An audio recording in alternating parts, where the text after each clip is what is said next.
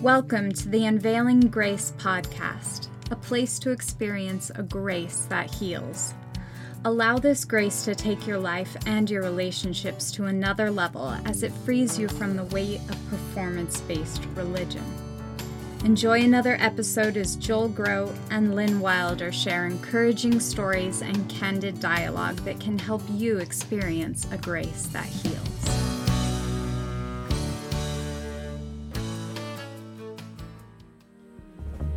So, welcome to the podcast. I'm Joel. And I'm Lynn. And today we're going to talk about, can you give something you don't have yourself? Kind of hard. I don't know. We'll find out, won't we? Yeah. All right, I'll start off with a story. We like doing stories, Good, right? So my family and I are going to this train station. There's a place not far from our home where you can pay and you can ride like old steam trains and stuff. And a couple of our kids at the time, they were all younger, probably 13, 14 and under. And so we'd go and you'd pay and you'd get on the train and ride and come back to the gift store. And while we're there waiting to ride the train, we're just kind of standing around and we watch that there's this younger guy. He's probably maybe early mid-teens. He's dressed like an engineer. And as he's walking along the tracks, he kind of stops and he like lays down beside one of the tracks and is like facing like underneath the train. And we're thinking, oh, I wonder if this is the delay. Because this guy, and we wonder what he's looking at. We look at him and we go on and I look back and he hasn't moved. He's still like laying there looking under the tracks. And I'm thinking, it's kind of odd, that he would be there that long, he's not. And then the more I watched him, I realized he's not moving at all. And his face is away from me. And so then, the father in me starts becoming a little bit concerned. And so I say to my wife, he hasn't moved in a while. I think I need to go over there. And about that time, if I remember right, somebody else came walking over and I got to him and I said, hey, are you okay? And I touched his shoulder and he didn't move. And so I rolled him over and he's just out. And I look and there's not a pulse. It looks like he stopped breathing. And at that point, How old did you say? He was probably about 13 or 14 years old. He was a young kid. I mean, he was like my kid's age. So I immediately yelled, somebody call 911. He's out. I'm going to start CPR. I've been trained in CPR. I've been a lifeguard. And first time that I'd ever done it in real life. So you're trying to remember all the stuff. So, get his head tilt back, start doing CPR. Somebody else comes along and says, do you want me to do the chest compressions? I'm like, yeah, go ahead. And so we worked on him for probably 10, 15 minutes. Somebody called an ambulance, worked on him until the ambulance came. But they took him away, but he was gone. I remember in the middle of it, feeling so desperate and so powerless because I realized if life had gone, I was hoping that he wasn't, but everything seemed to indicate that he was probably already gone before I even started CPR. In fact, when we went to the funeral and met with the family, and they thanked us for our involvement, but they said they were pretty sure it was almost an inconstant. He must have felt something happen, and so that's why he kind of let himself down to the ground. But he was probably gone within seconds after he went down to the ground. But I remember feeling, this is awful. I can't really breathe life back into him. I don't have the power of life and death in me. And as much as I would have liked to, wow, this is hard. This has been like 10, 12 years at least now. But as much as I wanted to have him come back to, once he was dead, I had nothing to give him because I didn't have life. I mean, I had my own life, but I don't have the ability to impart life to someone else who is dead. And so in that moment, it really drove home this whole idea that you can't give to somebody else what you don't have. And people may be wondering, so what does that have to do with grace? We're focusing on grace. We're focusing on authentic living and life and relationships and what it takes for that. So how do we tie this in to grace? People often want to be both recipients of grace and give out grace. Yes, and yet if you haven't experienced the great grace giver, haven't known what a wretch you were, haven't been grateful to receive that life yourself, and that forgiveness, and that love, and this amazing peace, then I have no idea how you would give it. You can pretend. Or you can try. I remember years ago feeling like I should visit people in hospitals. But I didn't really want to do it, right? Yeah. And I just thought, well, if I go, then eventually the feelings will catch up to the actions and I'll be a good person and all. Because I'm visiting people, yes. Right. But it just didn't work that way. I felt like there were many times in my life where I was doing appearances, right? Okay, yes. But it wasn't genuine. It didn't flow from the inside out. And that was when you were, would say, pre-grace? Absolutely. Okay. In performance-based religion, there were many things I knew that were good things that I needed to be doing, and that they should be the fruit of a religious life. Yes. And yet, they weren't genuine, right? They were simply performing. I was simply performing some of these things for a long time. Now, at the time, I don't know that I would have seen it that way.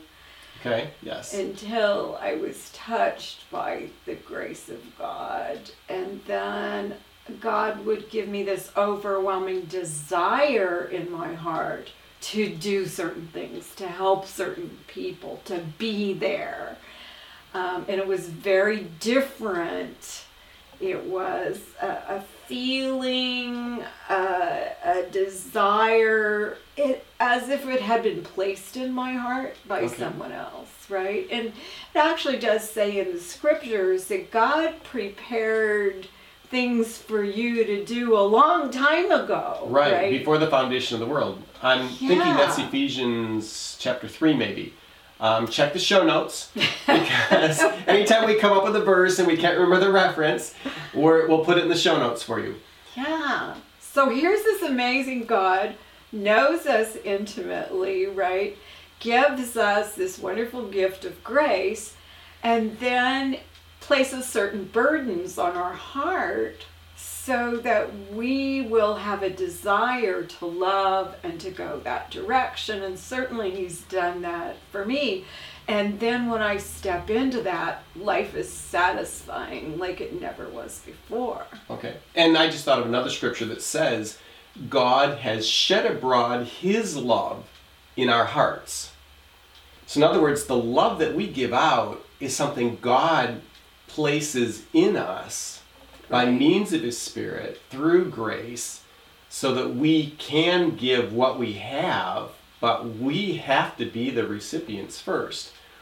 So now I'm going to go to a question some of the people listening, watching might have, which is, okay, how do I even know then if I have this grace? Maybe I've been trying to live a really good religious life. I've been dedicated. Maybe even up to this point, I've been thinking, okay, I'm pretty good. I'm in with God, but now what you're talking about. So what's the question that people should be asking themselves? And how do we know if we've been recipients of a grace that is so life-changing, so life-altering, that then we're empowered to live in ways that are radically different, that impact people? I'm actually going to go back a little. In performance-based religion, I believe that I was born good. Okay. That I was born as a child of God, right? I couldn't even sin till a certain age.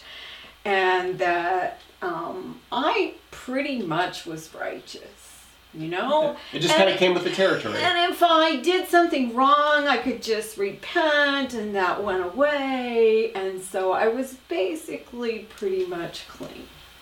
Okay.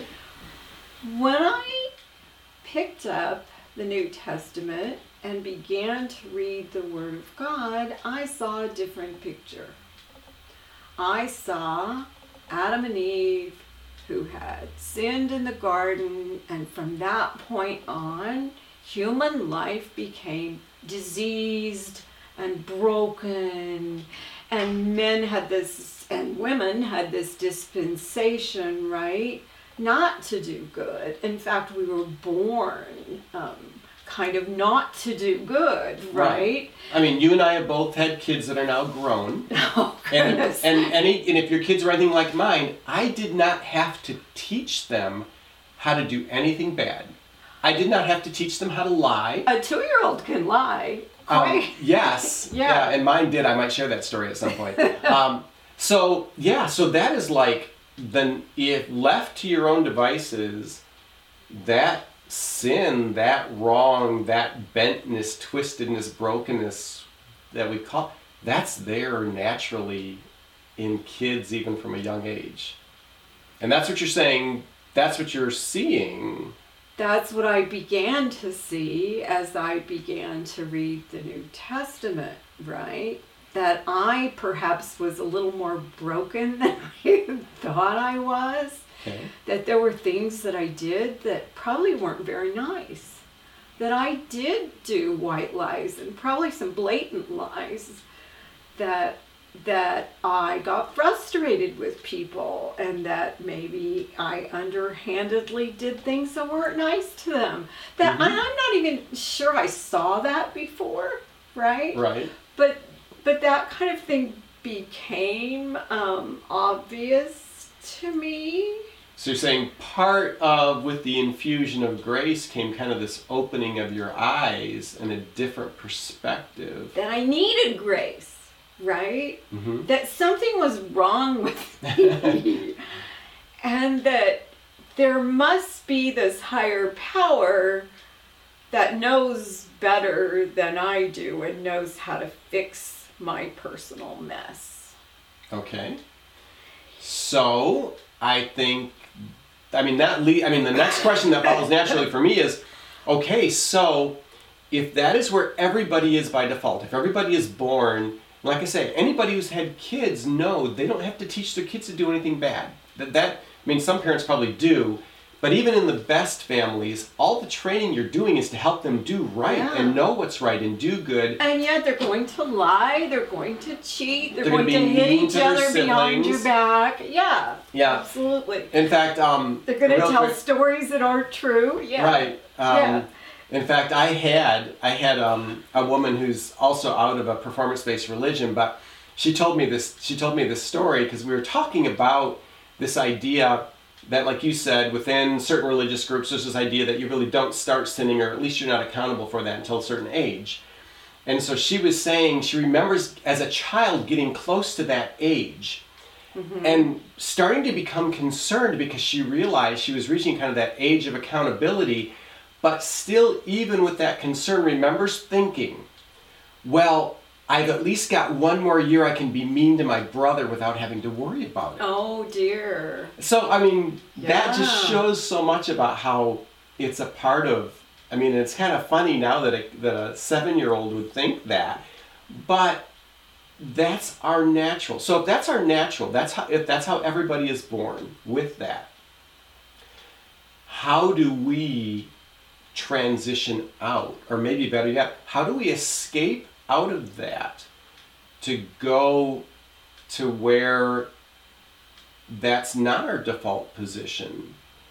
Well, remember the story about how I went to the hospital because I knew I needed to do that? Yes. Yep. Certainly there are actions that you can do that make it look like the heart might be right. Right. But unless you get changed from the inside out, unless the heart is radically changed,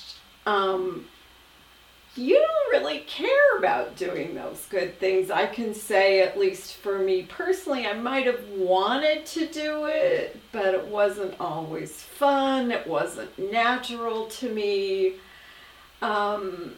But I can tell you, when I had a heart change, everything changed. And one of the things that changed was I actually had a desire to help, to love, to serve.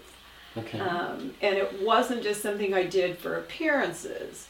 It was something... And you thought you were doing pretty well. I mean, you were doing well. Even within the context of that religion and your life, things were going well, so to speak, even though you recognize. So, would you be willing to share what happened? What changed? How that happened? Well, my family life got completely upturned. And it caused me to rethink a lot of things. And then I was challenged to get into the New Testament and to read what it says. Okay. But you were already a religious person. You'd at least been exposed to the New Testament, right? I was religious. I had actually taught the New Testament at one point. Okay. In this performance-based system. However, in legalistic systems, things are pretty scripted.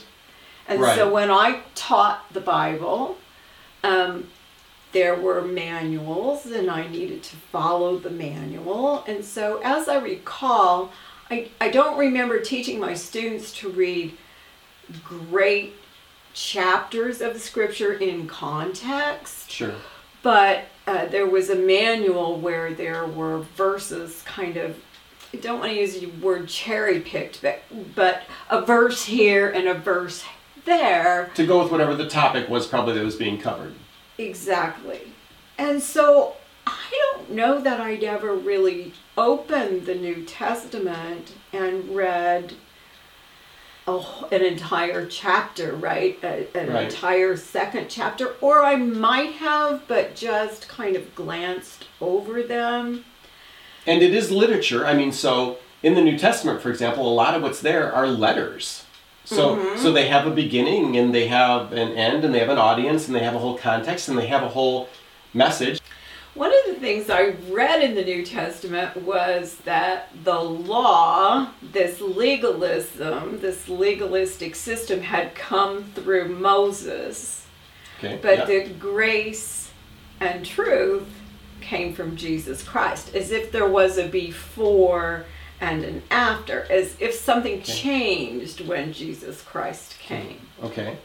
And then I began to read this about an old law and a new law, or literally you have the Old Testament, right? And the New Testament, as if there was some great break when Jesus came. Yes. And Hebrews talks about the Old Covenant and the New Covenant. Yes. Okay. All right, so you start to be exposed to this.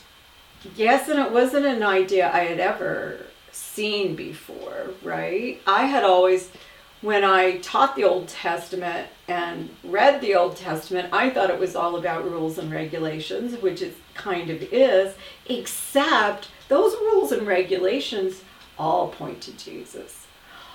So many things in the Old Testament, like the sacrifice of the lamb in the temple, right? Yes. Just pointed to Jesus.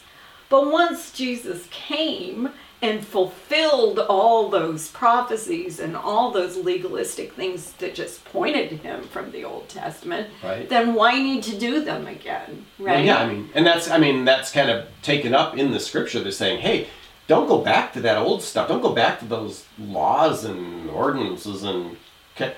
It's about life in Jesus now because he's the source. Amen. And so you're seeing this then for the first time. As I'm reading, right? The New Testament in context and then going back to the Old sometimes. One of the things that really hit me was reading that the veil in the temple had been torn. And it was torn from the top to the bottom. Yes. That veil in that old temple during Christ's time was probably 6 inches thick. It wasn't something a man could tear. Yeah, we're talking, if you're watching us on video, something that was about this thick, the fabric. So not something you just kind of grab like a piece of paper and rip. No, so obviously God tore it, right? And that happens at the time of Jesus' death. It does. So that we now, the scriptures say, have direct access to the Father through Jesus, right? Right.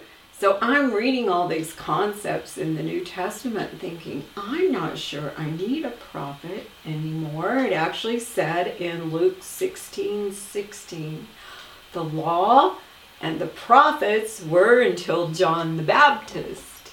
Yes. Yep. Right? He points that out. Yeah. And now? Yeah, now we've got Jesus. Now Yes. Jesus is here. Okay, how does that change things? Says in Hebrews 1:1, in past times God spoke to us through the prophets. But in these last days, right, He's spoken to us through His Son. So if Jesus came as God and spoke for Himself, what more need do we have for further revelation? These were some of the things I started to think about. Right. Yeah. Now. So where does this take you? I mean, so this is kind of, this has to be like turning your world kind of around. I mean, kind of like getting tumbled in the ocean when a wave gets a hold of you and you don't stay on top, and all of a sudden the next thing you know you're rolling like along the bottom. Yeah. Had to be a little disconcerting. Disconcerting because I had always been taught that my performance-based religion lined up with the teachings of the Bible. But as I'm reading the Bible in context, it's not lining up Okay. with my performance-based religion. In fact, I began to think, this is a different gospel. Well, what gospel? Fascinating. Yeah. What gospel is this, right? Well, Paul actually says in Acts that when Jesus appeared to him, He gave him this task of teaching the good news of the gospel of grace. Oh, okay, old law, new law, now we have grace. So Yes. how is that grace different? And what is it? Do you know, Joel, that even being in the New Testament a lot, like every day when I'm figuring this out, it took me 2 years to wrap my head around the idea Wow. that I didn't have to offer works, and the works that I might offer that I might hope to be saved are nothing but filthy rags, with menstrual rags, according Yes. to the Oh, scriptures. yeah. Isaiah right? uses incredibly graphic language there. Yeah, but that I could still be saved and changed and receive this grace in a moment as a gift, a free gift. Whole new gospel to me. Began to even wonder, wow, if this is a different gospel being taught, is this even the same God teaching it, right? Things you gotta discover. Right. So I began to read the New Testament in the end of January 2006, and the very first verse I read was counter my works-based religion. And then I got curious. So what was it? Do you remember what that verse was? John 1:1. Okay. In the beginning was the Word. I think that's Jesus. And the Word was with God, and the Word was God. Wait a minute. He wasn't God from the beginning. He earned his Godhood. Ah, yes. Yeah. So wait a minute. Is this the same gospel? So I got curious about the Bible, and I started reading it. Pretty soon I couldn't get it down. Wow, cool. And for 10 months straight, I read the Bible.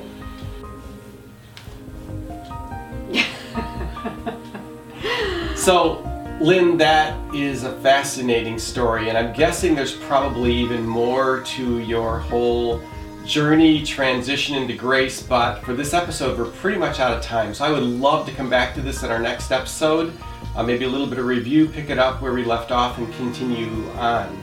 So if you're willing to do that, can we next time? No. Okay. So anyway, thanks so much again for joining us on this podcast. And please, let's hear from you. We'd love to hear about your journeys and your questions and your struggles. And then maybe we'll address it on the air. Would love to hear from you. So thanks again for being a part of this. We wish you God's grace and that your lives will flourish. Yeah, great. Thanks. Bye.